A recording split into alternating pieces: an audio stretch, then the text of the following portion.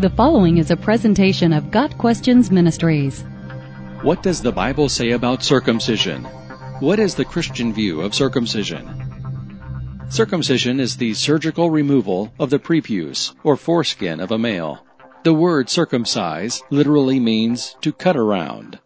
As a religious rite, circumcision was required of all of Abraham's descendants as a sign of the covenant God made with him.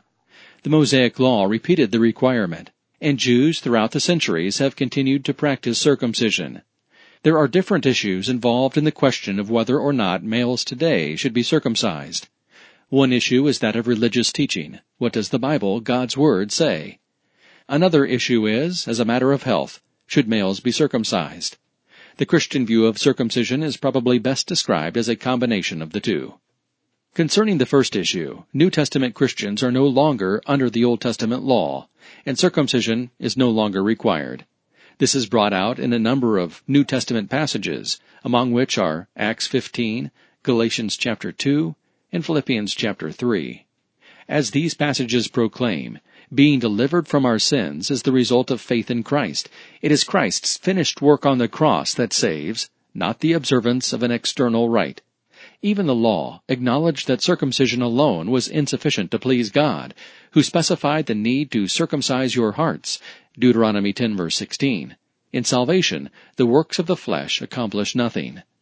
In Acts 16 verse 3, Paul had a missionary helper, Timothy, circumcised.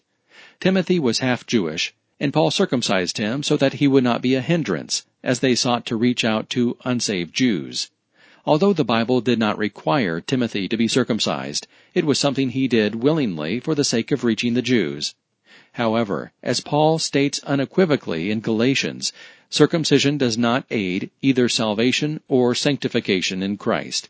Of course, the incident with Timothy does not directly apply today, because Christians need not be circumcised in order to reach unbelievers, whether Jews or Gentiles. Once again, the principle of the circumcision of the heart is at the heart of the matter.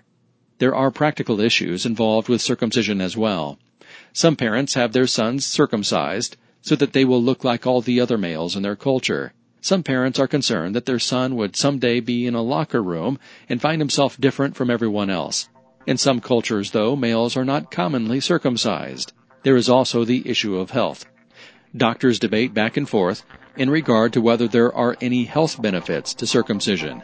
Any parents with such concerns should definitely speak with a doctor in regards to this issue. Got Questions Ministries seeks to glorify the Lord Jesus Christ by providing biblical answers to today's questions. Online at gotquestions.org.